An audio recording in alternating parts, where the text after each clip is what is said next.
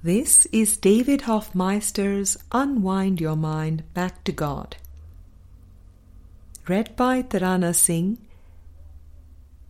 In today's episode, we continue laying the foundation with Book 1.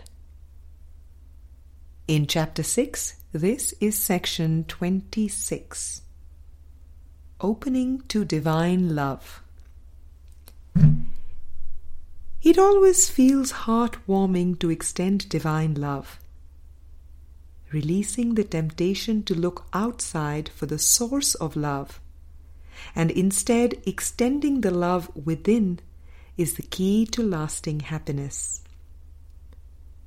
For love is like a never-ending well spring bubbling up. The more we extend it, the more we are aware that we have it and are it. Love makes no distinctions and does not discriminate, for love bathes all in its kindly light. This is what makes love a gift to all. The world was made as a substitute for divine love.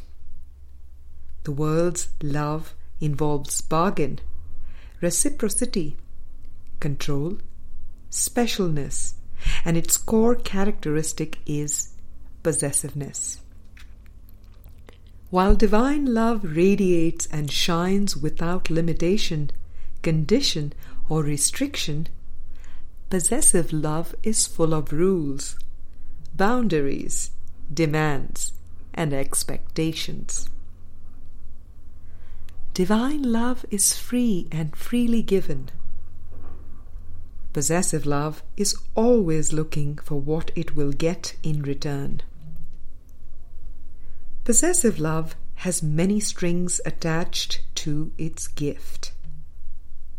Divine love knows not of strings or attachments, for it flows as powerfully, silently, joyfully, and freely as a grand river.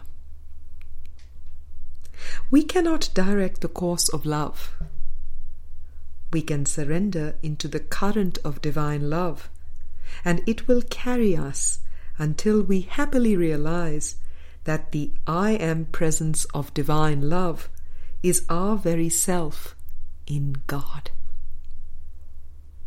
The love of God is everlasting, and thus everything else that seems to be will fade and disappear as we remember the everlasting light of divine love.